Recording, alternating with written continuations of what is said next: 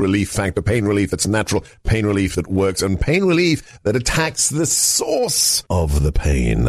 That's the experience of tens of thousands of Americans who are taking Relief Factor right now. See their incredible video endorsements at relieffactor.com and then order your 3-week quick starter pack for just $19.95. That's less than $1 a day. Find out if it can work for you like it works for me by ordering your 3-week quick starter pack today. relieffactor.com, relieffactor.com. Be the next success story. You got more questions, but I tell you, if you have a problem figuring out whether you're for me or Trump, then you ain't black. I think that's bigoted. I think that's racist because it's the antithesis of the Reverend Martin Luther King's desire not to have us be judged on the basis of our skin color. And there he was, infamously, the current incumbent of the White House saying, well, if you don't vote for a Democrat, you can't be black. That's bigotry. Now Charlemagne the God, as we heard yesterday, the man who was hosting that rather illiterate podcast, who says, I can't vote for Kamala. I can't vote for that racist old white man in the White House. Well, are we finally seeing the collapse of the left's attempt to categorize us and divide us based upon race, ethnicity, sexual identity? Let's talk to a man who has mapped it all out for us. He is originally the author of the book that tells us everything you need to know on this topic. It is The Plot to Change America, followed by BLM, The Making of a New Marxist Revolution. And this next one I'm really excited about. Based upon a paper he co-authored with my muse, Katie Gorka, at the Heritage Foundation, out in March, Next Gen Marxism, what it is and how to combat it. Mike Gonzalez from the Heritage Foundation, welcome back to America First. Seb, a very happy new year to you. I've already wished a happy new year to my co-author and your wife. Yeah, it's nice to have my wife back now after about 9 months of her working incessantly with you. Now she's actually back in my life. Both of you hit all the targets, hit the deadlines for the publishing of this book with Encounter Books. I'm super excited. The original paper, for those of you who want a little kind of a flavor of what this book will be about, comes from a presentation at the Heritage Foundation. Let's put it up on the screen. It is How Cultural Marxism Threatens the United States and How Americans Can Fight It. You can get that for free at heritage.org. Please, everybody, check it out. But before we get into this new book, before we get into how the left has leveraged these artificial identities to split Americans, I need you to return to the subject of the first book I mentioned. As someone from Cuba yourself, I catch myself using the phrase Hispanic American, Latino American, and you've explained how this is artificial. This is forced upon us by ideologues and then the federal government. Can you explain the genesis of these categories and why they are actually divisive? Yeah, but parenthetically, I wanted to explain that President Biden can say stuff like that because he was raised in the black community, as you know. Hang on, I thought it was Puerto Rican and black. Yes. No, Jewish. Oh, yeah. At the same time. And Irish. It depends on the day. It depends on the day. And don't forget, he was a truck driver. Right, as well. Yes, and at the top of his class. At the top of his class. He got 2 degrees at the same time at the top of his class. And he finished in like 3 weeks. He got 2 degrees. And my father said to me, Joey, it's simple. It's love. Okay. Behave, Mike Gonzalez, behave. All right, so talk to us about the genesis of this. Yes. And how the federal government has used it and how it's been exploited ideologically. Let's start with the word Hispanic American. So that is, somebody actually did come up with that. She worked in the federal bureaucracy. I want to think that her name is Hughes Flores. She was actually a Republican. Mm-hmm. And this happened, I think, under Nixon, and they were trying to come up. Let's go back. So I come to this country in 1974, and that year has the distinction of having the lowest foreign-born percentage of the population probably in the history of the country. Really? It was under 6%. Wow. Because that was the result of Ellis Island having been closed in 1925. In 1924, all the Ellis Islander groups, different groups, the Syrians, the Sicilians, the Poles, had time to assimilate. And then the immigration law had changed in 1965, but it hadn't had an impact yet. But the people who were reared in critical theory, the cultural Marxists, understood that they wanted to create different groups into which to indoctrinate an oppressed mentality.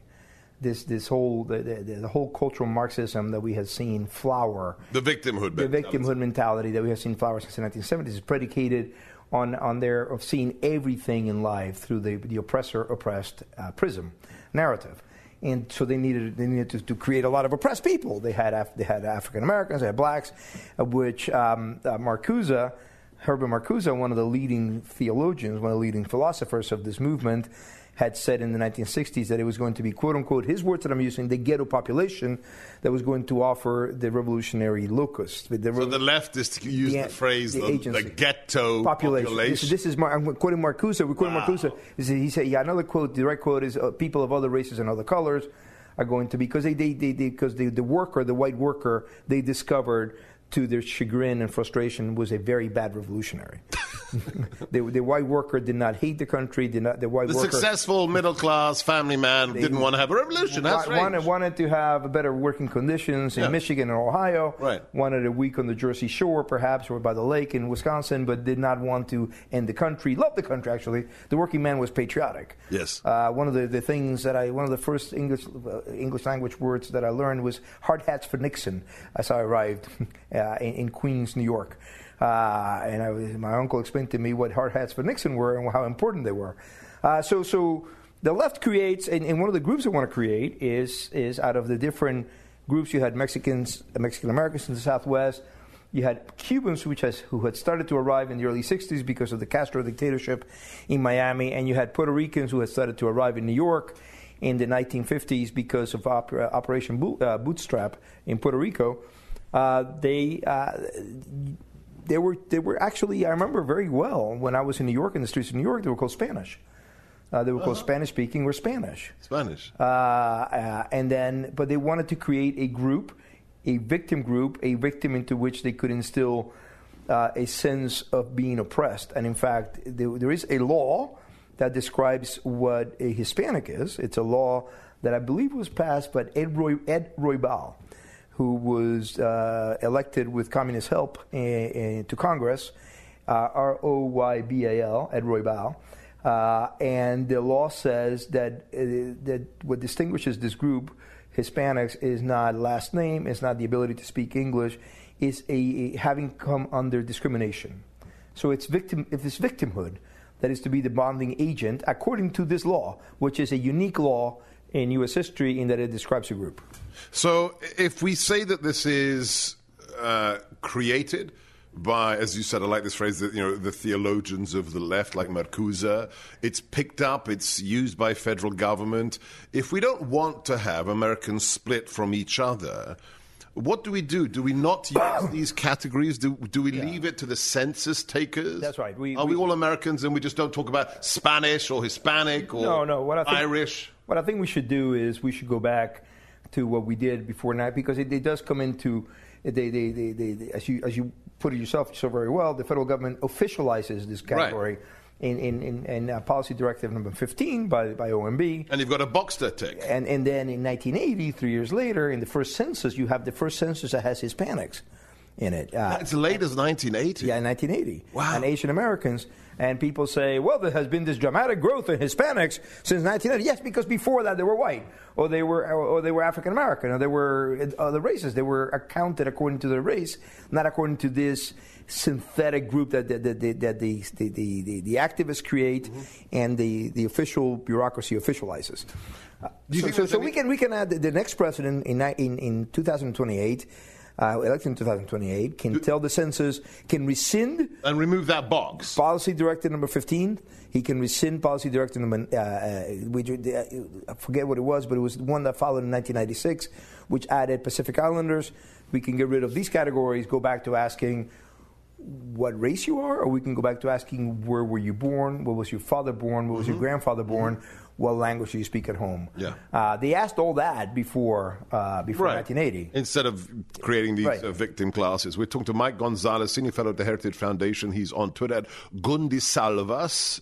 If you want, right now, you can already pre-order Katie Gorka and Mike Gonzalez's book. It's available right now online. Go to Amazon.com. Next Gen Marxism, What It Is and How to Combat It. I've read it.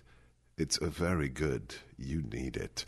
If you enjoy the deep dive discussions with great experts like Mike, never miss any of our 3-hour long form interviews, whichever podcast platform you prefer. Make sure you are subscribed, whether it's the Salem Podcast Network, Apple Podcasts, Spotify, Stitcher. Plug in my name, Sebastian Gorka, America First. Leave a 5-star review. Share the links with your friends. And if you want to have those changes made to the federal government, if you stand by my former boss, President Trump, then you should have the yard sign with his booking photograph from Atlanta, the I Stand with 45 flag, and the Trump 2024 mug. We've got a special bundle for you and so much more at our store, sebgorkastore.com. That's SEBGORKA, sebgorkastore.com. And please, also, more important than any of that, support him directly at donaldjtrump.com. That's donaldjtrump.com. Did you know that 84% of New Year's resolutions fail in the first 6 weeks? That's got me thinking about PhD weight loss and nutrition and why it was a success for me. Why I haven't gained 1 pound of my 42-pound weight loss back. Why Jeff, my producer, decided to start the program. Most people blame their failure on a lack of time, motivation, and a loss of zeal. PhD makes it simple. It doesn't take a lot of extra time. They are masters of motivation. You have a team of coaches by your side the whole time, and you don't lose your zeal because every week you make great strides, so you stay excited. Do something different this year and call PhD Weight Loss and Nutrition 864-644-1900 to get started, or online at myphdweightloss.com. Don't do this alone. The number 864-644-1900, myphdweightloss.com. Now, we have your friend Jim Carafano on the show regularly. We've had your big boss, Kevin Roberts, on the show as well. I know Heritage has to be careful. This isn't about politics. You're a 501c3, and I'm not asking you about politics. But as an observer of these cultural fissures that have been exploited by the left, whether it's race, whether it's ethnicity, whether it's gender, we've seen some shocking statistics in just the last week here in terms of minority support for President Trump. We also saw in 2020 he had the highest support from, I'm going to use the left's language, Hispanic and black voters since 1965. What do you see this as a sign of? Do we ignore the identity of these individuals and say it's just about economics? Or do you think, given everything you've mapped in your books on BLM, the new book with Katie, that Americans are finally waking up to how the left has exploited them? Yeah, I think there's an element of almost everything you just said. We have seen different groups move at different speeds. I would say that the people who saw the most marked move towards Trump. Don't forget, Trump got almost 40% of the quote-unquote Hispanic vote in 2020. That's a high watermark. That's huge. That's a huge leap over Romney's paltry 27% just 8 years earlier, right? So 8 years earlier in 2012. Sorry, Mexican Americans in the south of Texas, in the Rio Grande Valley, that was a huge leap. Trump advanced in those 4 counties at least 30 percentage points each or thereabouts, and he actually won Zapata County, which had not been won by a Republican, I think, since ever. And there were some very, very historic Republican victories as well in Texas. I think female candidates in areas of districts that had never seen a Republican for decades. Monica won. Not Monica de la Cruz. Irene Flores. No, Flores lost. She won first, and then she lost. She's out of Congress now. Mm-hmm. But Monica won in the Rio Grande Valley. But I've talked to people, like, for example, Rui Teixeira, who's a man of the left, but is a straight demographer. Mm-hmm. He's now at the American Enterprise Institute. He said that he saw movement among Puerto Rican voters in Hartford and Philadelphia in the Northeast, and those are among the most Democratic Hispanic votes that there are. In Miami, what I hear from people who follow the Cuban precincts, he won the Puerto Rican precincts in the middle of the state, Trump did, by a small percentage, but he did win them. And he won Miami Cuban precincts, I hear, by 75%. So that is very substantial. In these precincts, in Miami, which are predominantly Cuban-American and Venezuelan-American, it was obviously the socialism and Marxism that won there. In the Rio Grande Valley, it was perhaps more extraction. It was more about oil. It was more about the border being, Trump has been successful on the border. Let's talk about the border for a second, because we've seen these shocking figures of, 12,000 illegals in one day. We've seen 8 million illegals in 3 years that we know of. My argument is the following, and tell me if this tracks with what you're seeing, that millions of illegal immigrants from all over the planet, because they are coming from all over the planet, don't affect Mike Gonzalez or Sebastian Gorka. We'll be fine. But if you're somebody who came from Mexico or Nicaragua, in the last 5 years, did it legally, you're paying your taxes, you're in a service industry, it's going to be those individuals who are hurt the most by somebody who comes in, is illegal, gets paid in cash, can undercut your wages. I've been told precisely that by Mexican-American voters. So is this perhaps one of the biggest factors? I think so. I think you've been on the border. I'm sure you've been on the border. You have traveled with Border Patrol. Yeah. You have. Ask yourself, what percentage of them were Mexican-American? To me, it's the vast majority. It's 52% of CBP are I don't know the number. But the majority are actually But the people I have traveled, Hispanic. The border that I have traveled in El Paso, in New Mexico, and in the Rio Grande Valley have almost always been Hispanic. Yeah. Always been Mexican-American. Right. Their families feel the brunt of this. Their families know how frustrated they are, how their husbands are, how much how badly they're treated, and there's a backlash to that. But I think overall, and I think this is the most important thing, Seb, that I think, this is my conjecture, is the cultural thing. It's this idea. Okay, so let's unpack this. Because as an outsider, but as a Catholic, I would expect these communities from Latin America to have traditional values. Is that simplistic? No, not at all. And listen, don't forget that among Mexican Americans in Texas, the rate of Protestantism is much higher than in actual Mexico. And with evangelicals, you get a much higher percentage that are conservative and conservative voting. Right. I don't know why that is, but it is. Than with Catholic voters. And I think the difference, I don't have the numbers now, I knew the numbers. The numbers are substantial. A much higher percentage of Mexican Americans in Texas are Protestant of some denomination than in Mexico itself.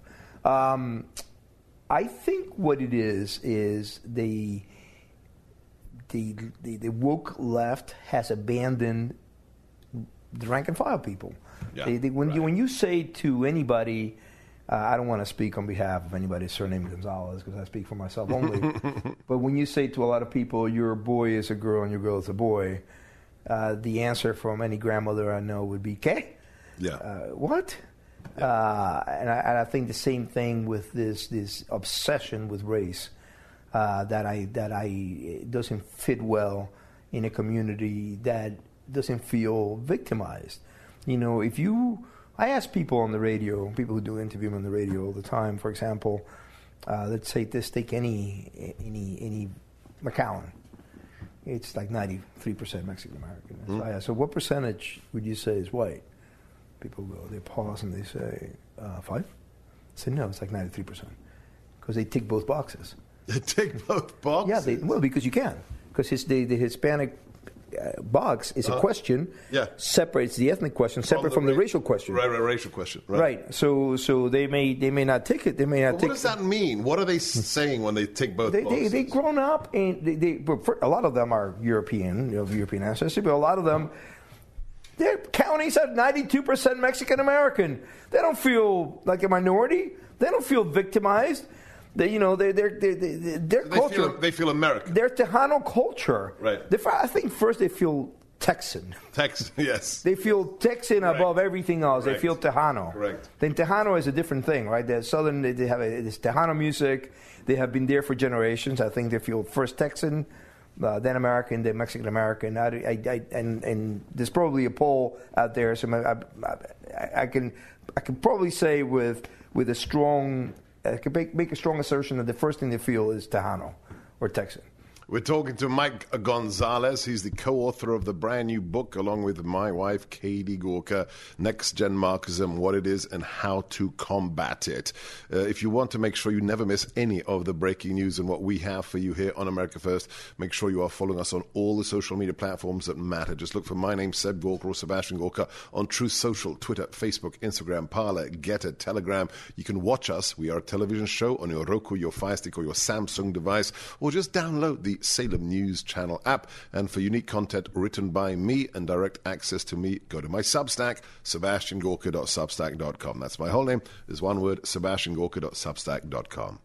Are you tired of not getting a good night's sleep? Well, my friend Mike Lindell has created the perfect solution. He didn't just stop at the pillow, he also created the Giza Dream Bed Sheets. Made from the world's best cotton called Giza, these sheets are ultra soft and breathable, yet extremely durable. And now, for a limited time, you can get 50% off the Giza Dream Sheets with prices starting as low as $29.98 in a variety of sizes and colors, and have a 60-day money-back guarantee and a 10-year warranty. Go to mypillow.com and click on the radio square and use promo code GORKA at checkout. You can also find deep discounts on all MyPillow products, including the MyPillow 2.0 mattress topper and the MyPillow towel sets. Don't wait any longer to get the best sleep of your life. Call 800-829-8468 or go to mypillow.com now and use promo code Gorka. That's 800-829-8468 or mypillow.com, promo code GORKA. Ms. Stefanik, you're recognized for 5 minutes. Dr. Gay, a Harvard student calling for the mass murder of African Americans is not protected free speech at Harvard, correct? Our commitment to free speech... It's a yes or no question. Is that corrected? Is that okay for students to call for the mass murder of African Americans at Harvard? Is that protected free speech? Our commitment to free speech... It's a yes or no question. Let me ask you this. You are president of Harvard, so I assume you're familiar with the term intifada, correct? I've heard that term, yes. And you I don't think she's smirking anymore. She's gone. 3 out of 2 who were questioned by Elise Stefanik have left their positions as presidents of those erstwhile reputable institutions, University of Pennsylvania and now Harvard. We're going to discuss what can be done to undo the wokeness in those institutions momentarily. But if you enjoy America First, please support those that make this show possible. Great patriots like Mike Lindell. If you weren't satisfied with your Christmas gifts, treat yourself right now. MyPillow doesn't just have the MyPillow. It has more than 200 items on the website, all made in America, including the pet beds that our dogs, including our latest Titus, absolutely loves, with that MyPillow stuffing. But the sheepskin-lined slippers, the towel sets, the pajamas, they're made in America by Americans for you. Check out the amazing selection at mypillow.com. Use my name for up to 66% off. Don't buy Chinese garbage on Amazon. Buy American. Call in your order. Talk to a human being. How nice is that? 800-829-8468. That's 800-829-8468. Or just go to mypillow.com, promo code GORKA. Mypillow.com, promo code GORKA. All right, so you have this new book coming out with Katie in March. Everybody has to pre-order it right now to understand the threat. Next Gen Marxism, what it is and how to combat it.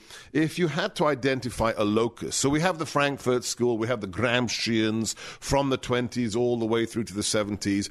But if you had to identify a locus of this next-gen Marxism, would it be universities like Harvard and UPenn and MIT, such as the ones that gave us President Gay? Yes. It was the book that Katie and I wrote specifically singles out universities in the late 80s, mid-80s, late 80s, as the first place that is colonized.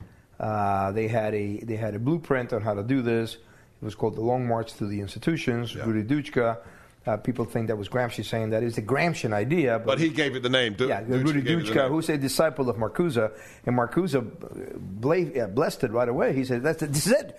He said you have to, in fact, he wrote a letter to Rudy Duchka saying you have to burrow in work from within. And then that's exactly what they did. So, as somebody who's a senior fellow at the Heritage Foundation, which is the conservative mothership, I have to ask the question, what have conservatives been doing since the 1980s? Well, I would say that at the beginning, some conservatives, like, for example, Alan Bloom, caught on to this. He wrote a very good book, The Closing with the American Mind. Peter Thiel wrote one of the first books on identity politics, of what he witnessed in Stanford, and he wrote it in 1994. And Victor Davis Hanson wrote Who Killed Homer, in terms of the political correctness that killed classic education. Right. And then Pat Horitz, Norman, actually wrote an essay in which he said we're all Gramscians now. But 1996. My thesis, and I may be wrong about this, I don't know if I put this in the book, is that 9/11 happens, and all the best minds were drawn into fighting the Islamofascists, and that they all of a sudden they believed that this cultural threat was not as important as they had believed, and all the minds went into what do we do? How do we keep the homeland safe? And I remember myself how involved I was. I was then on the writing editorials for the Wall Street Journal in Europe when this happened, and all of a sudden I became focused like a laser beam on the American homeland and how to protect the American homeland, in the pieces that I wrote, the pieces that I commissioned, the pieces that I edited. So it was the threat of jihadism that kind of made us take our eye off the ball of the domestic threat. I think so. I think if I would say why the young conservatives are very damning, they say to us, older conservatives, look, this happened on your watch. Yeah. We lost the universities, we lost Hollywood, we lost all the pinnacles, all the heights, the cultural heights of the culture, and it's true. It's a true charge. But I'd say that from the late '80s to the '90s, through the '90s, conservatives were waking up to this, and then all of a sudden they looked elsewhere again. We actually do have an ideological frame. Myself and Alicia in particular are trained organizers. We are trained Marxists. We are super versed on sort of ideological theories. Hi, everyone. If you've been injured in an accident that was not your fault, listen up. We have legal professionals standing by to answer your questions for free. Call now and find out if you have a case and how much it's potentially worth. Call 800-702-5400. I'm here with spokesman John Wolf. So, John, tell everyone listening who should call right now. Well, Maria, first off, thank you for having me here. It's always nice to answer the listeners' questions. Now, as far as who should call in, anyone who's been injured in an accident and think you deserve compensation, give us a call right now. 800-702-5400. You'll find out if you have a case and how much it's potentially worth. Thanks, John. You heard it, folks. Take advantage of this opportunity and call now. 800-702-5400. Advertisement sponsored by Legal Help Center. May not be available in all states.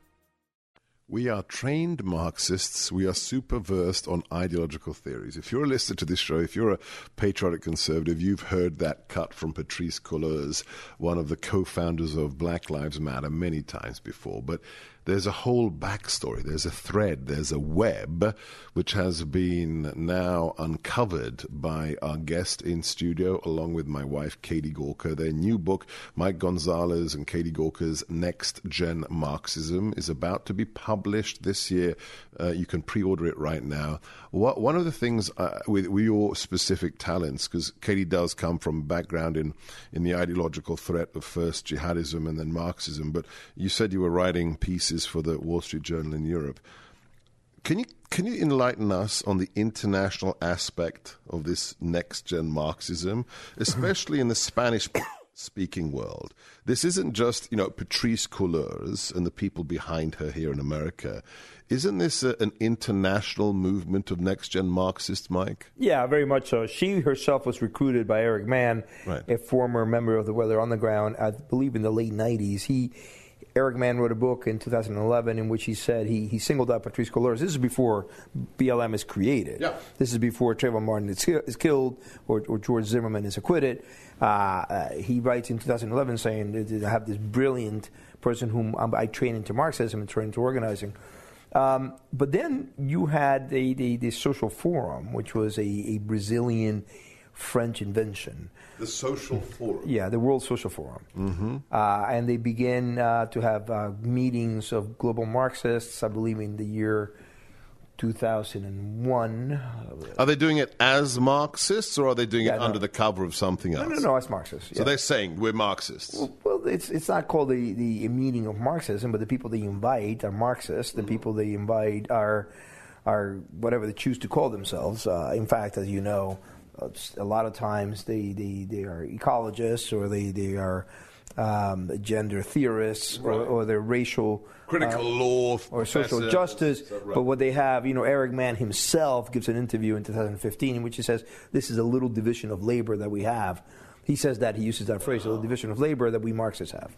It's all liberation groups across the board. So they begin to, and then they go to Venezuela. Chavez, the Marxist dictator of Venezuela, they have a meeting there in 2005. And Chavez, at that meeting in 2006, at the Caracas meeting, he says, the United States needs to be brought in. The United States needs to be, the United States needs to wake up and needs to be brought in, needs to be played a part in this. And lo and behold, 2007, they have the creation of the U.S. Social Forum.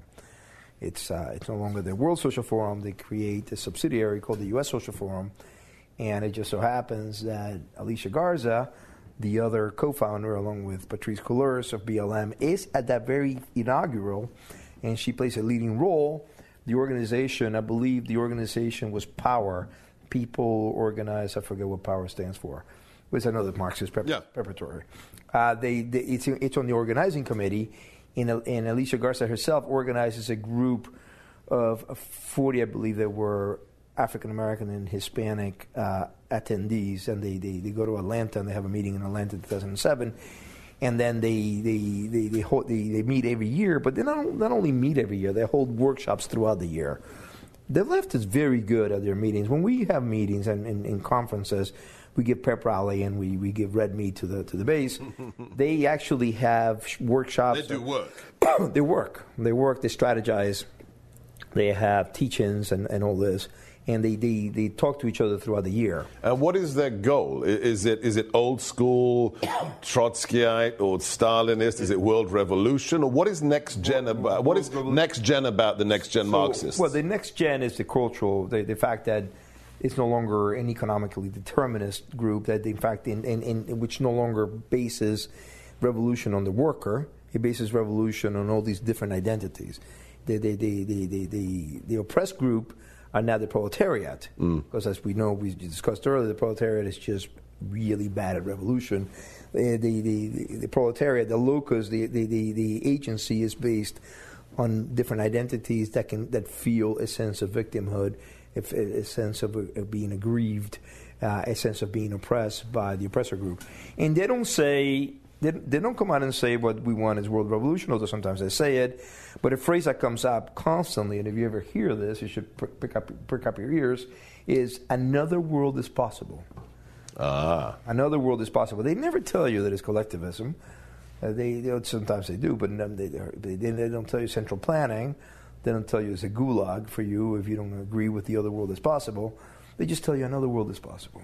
But that is code? It's code. When you hear that, Sebastian, trust me, my man, it's code for central planning. But it sounds so nice, Mike. It's just another world is possible. Yes, it is, yeah. And in that another world, how important is, for example, unfettered immigration in terms of diluting the national sovereignty of America? This is all part and parcel, isn't it? La Razia and everything else. Don't forget, the main BLM group, although it's no longer really the name, but up until a few months ago, the main BLM group was the Black Lives Matter Global Network Foundation. It's a global network. Yeah. They keep a lot of the stuff that's in the manifesto. Just because they're not economic determinists and they don't believe in that capitalism will be overthrown in a bloody revolution with a lot of loss of life, they have abandoned all that. They could have, if they're offered that, they'll take it. Yeah.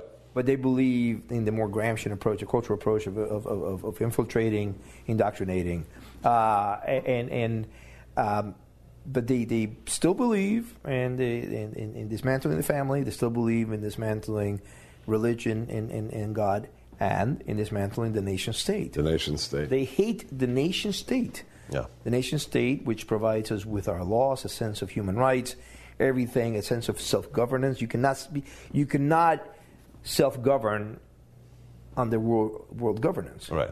You can't control your future if you have a nation state, right?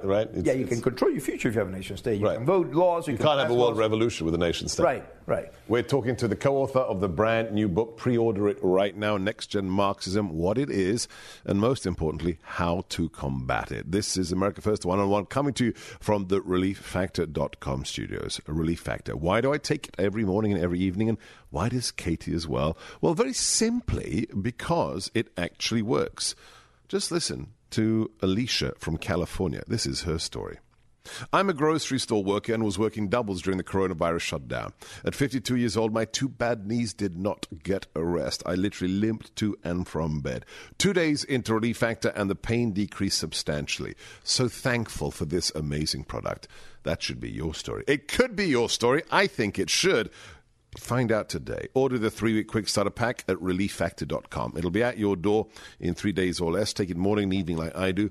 And I promise you, Dr. G's guarantee, by the end of those 3 weeks, you will know whether it works for you. Like it works for me, Alicia, and over 1 million of your fellow Americans. The number, 1-800-4RELIEF, or go to relieffactor.com. That's 1-800-473-5433, relieffactor.com, relieffactor.com. All right, so here's the big question. I don't see your large briefcase with you, so you must have left your crystal ball at home, Mike. Give us some predictions. If you look at the last, 1917, so we've got 107 years of history to go by. Will this revolution ultimately collapse as well? Will the revolutionaries eat each other? We may have gone from classic Marxism to Gramscian now to next gen. Are you seeing signs of fragility, or is it up to conservatives to really wake up and take it seriously? Well, I mean, yes to both. Conservatives have to wake up and take it seriously. But I do see look, after October 7th, you have the grotesque Hamas massacre, the gang rapes in Israel on October 7th, and then you have demonstrations here in the United States siding with the terrorists and identifying the terrorists as members of the oppressed category, and the women they gang raped as the oppressors. Right. And a lot of people said, "Hang on a second, it shocked many good liberals." You know, people who disagree with you and me on taxes, they may disagree on abortion, but they say, no, this is a bridge too far. And so I see that the scales have fallen from people's eyes as saying, perhaps teaching future generations to see everything through the prism of the oppressed versus oppressor produces, horrible results. Very destructive outcomes. And because they see it. So I think this is a window of opportunity. And obviously, the demise of Claudine Gay, which happens directly as a result of October 7th. Let's not forget that she had a disastrous testimony to the House Committee on Education in the Workplace.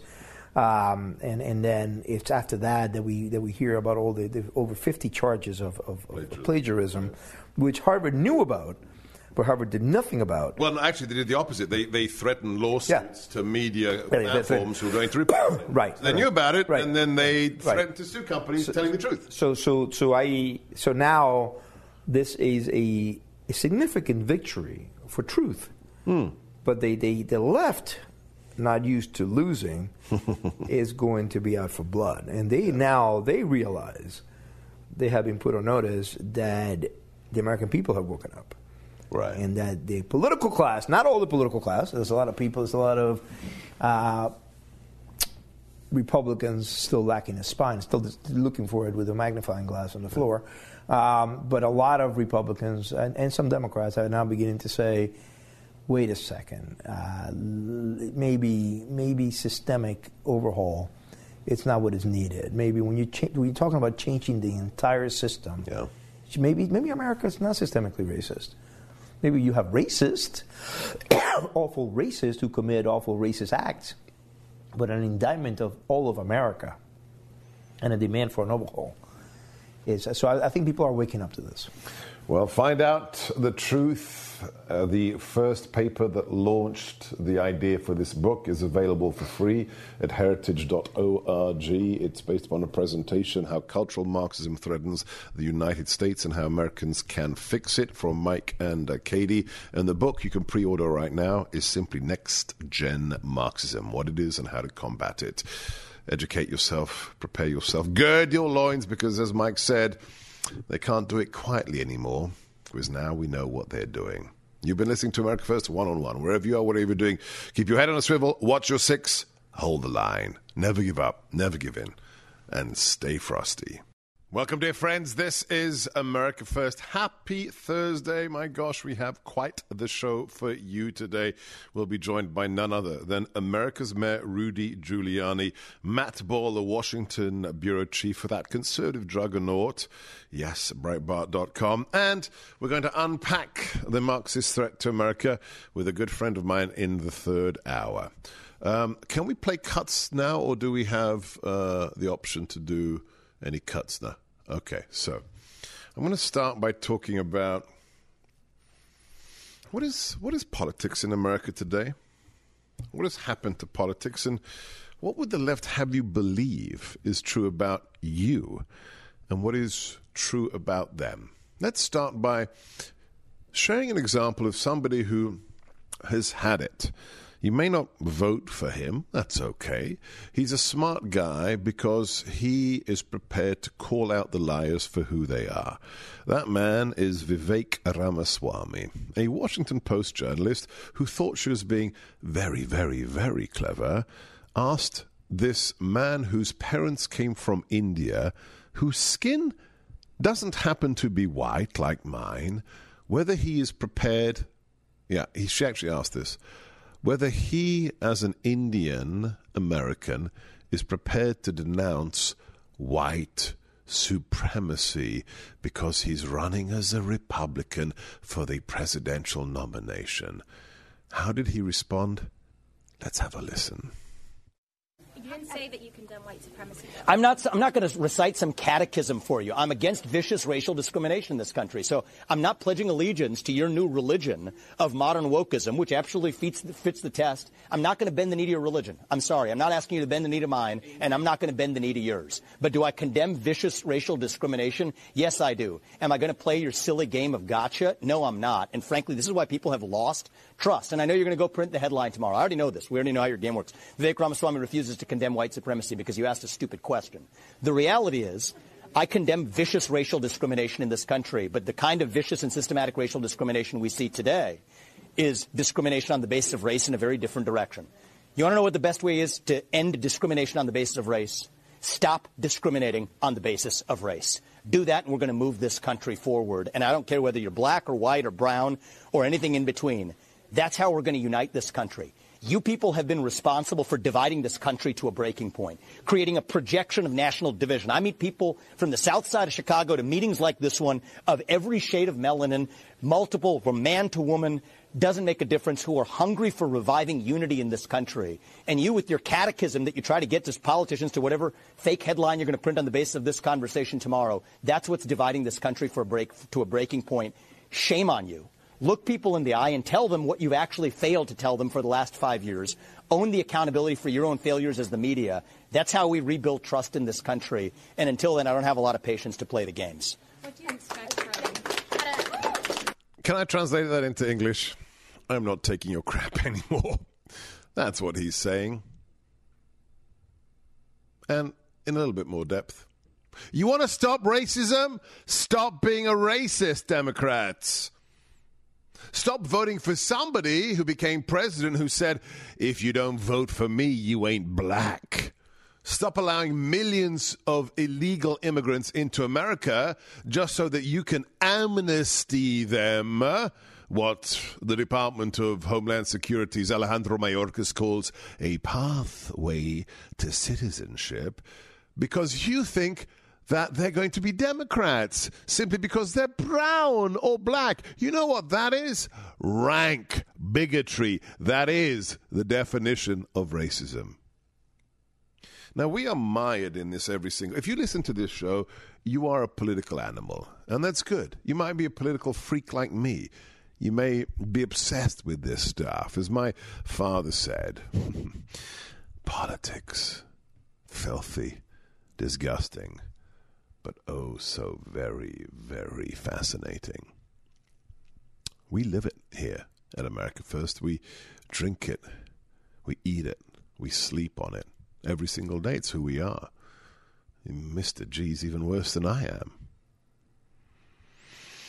But what's the truth about politics? What would the left have you believe? And what's the truth? It's very simple. We can boil it down to the Democrats are the nice party, and they care about the little guy, and they care about minorities. And they want to help you. They want to use the government to help you. It's nothing more than that. That's what they say. What do they say about us? If you're a conservative, a Republican, you're nasty, you're greedy, you're a capitalist, and you hate minorities, and you like guns, and you're radical. It's really that simple. Those are the two messaging baskets. They're nice, and we're nasty. Now let's flip it. Let's talk about the truth. What is the left actually, and who are we? Let's start with us. What do we really believe in, and what do we do? Not what is the left saying of us, not how they are smearing us. What do we believe in? It's not complicated. We believe in individual freedom. We want the government out of our lives. We want to be allowed to pursue happiness, to find our own happiness, not to have the government decide outcomes for us. We believe in America. We think it's a good thing. We think, well, actually, it's the best thing out there in terms of possible citizenships or countries you can live in. We believe it's the best. We believe in families. We believe in marriage between a man and a woman, and that if you get married and raise children and there is a mother and father in the home, that is ideal. It's not a guarantee, but it is the ideal. We also believe that America is unique. Why? Because it is first, it's the only first functioning modern republic, okay? Forget the Greeks, because not very few people there had the right to be involved in politics, okay? We are the first functioning republic where the concept of the sovereignty of the people was the bedrock of our founding. And beyond that, our rights were enshrined in our founding document as coming from our Creator. The word Creator with a capital C. We only have value. We only have dignity. We only have any unalienable rights because we are made in His image. If you don't believe in God, you don't have any rights. Somebody has to make them up artificially. A sovereign, an elite, a dynasty has to deign to give you rights. That's what we believe in. Liberty, God, family, America. What's the left in reality? They hate individual liberty. They want control over you. They want as large a government as possible. They want you dependent upon the government, the great society. And they want to undermine the values upon which this nation was founded. That's why they teach critical race theory. That's why they are forcing DEI, diversity, equity, and inclusion across our corporations. That's why they think it's fine that a man can become a woman or a boy can have his testicles removed and so magically become a girl in the spirit of what? Transgenderism? That's evil. That's the work of the devil. They think white people are bad, despite the fact that most of modern society was built and invented by white men, not even white women. No, white men are the problem. And they think, very simply, that the world is divided into oppressor and victim based upon skin color. We must reject all of that. We cannot allow them to win, ever, until they love America again. Not because they're forced to, but because they understand this is the greatest nation on God's green earth. I'm Sebastian Gorka. This is America First, coming to you from the ReliefFactor.com studios. If you enjoy this show, if you value the guests that we bring to you, don't miss any of our episodes. Subscribe to the podcast right now. Whichever platform you prefer, look for my name, Sebastian Gorka, America First. Leave a 5-star review, share the links with your friends, and then, if you want to live in peace and harmony again, support President Trump. Go to sebgorkastore.com for all your America First gear. That's SEBGORKA store.com, and please support him directly at donaldjtrump.com.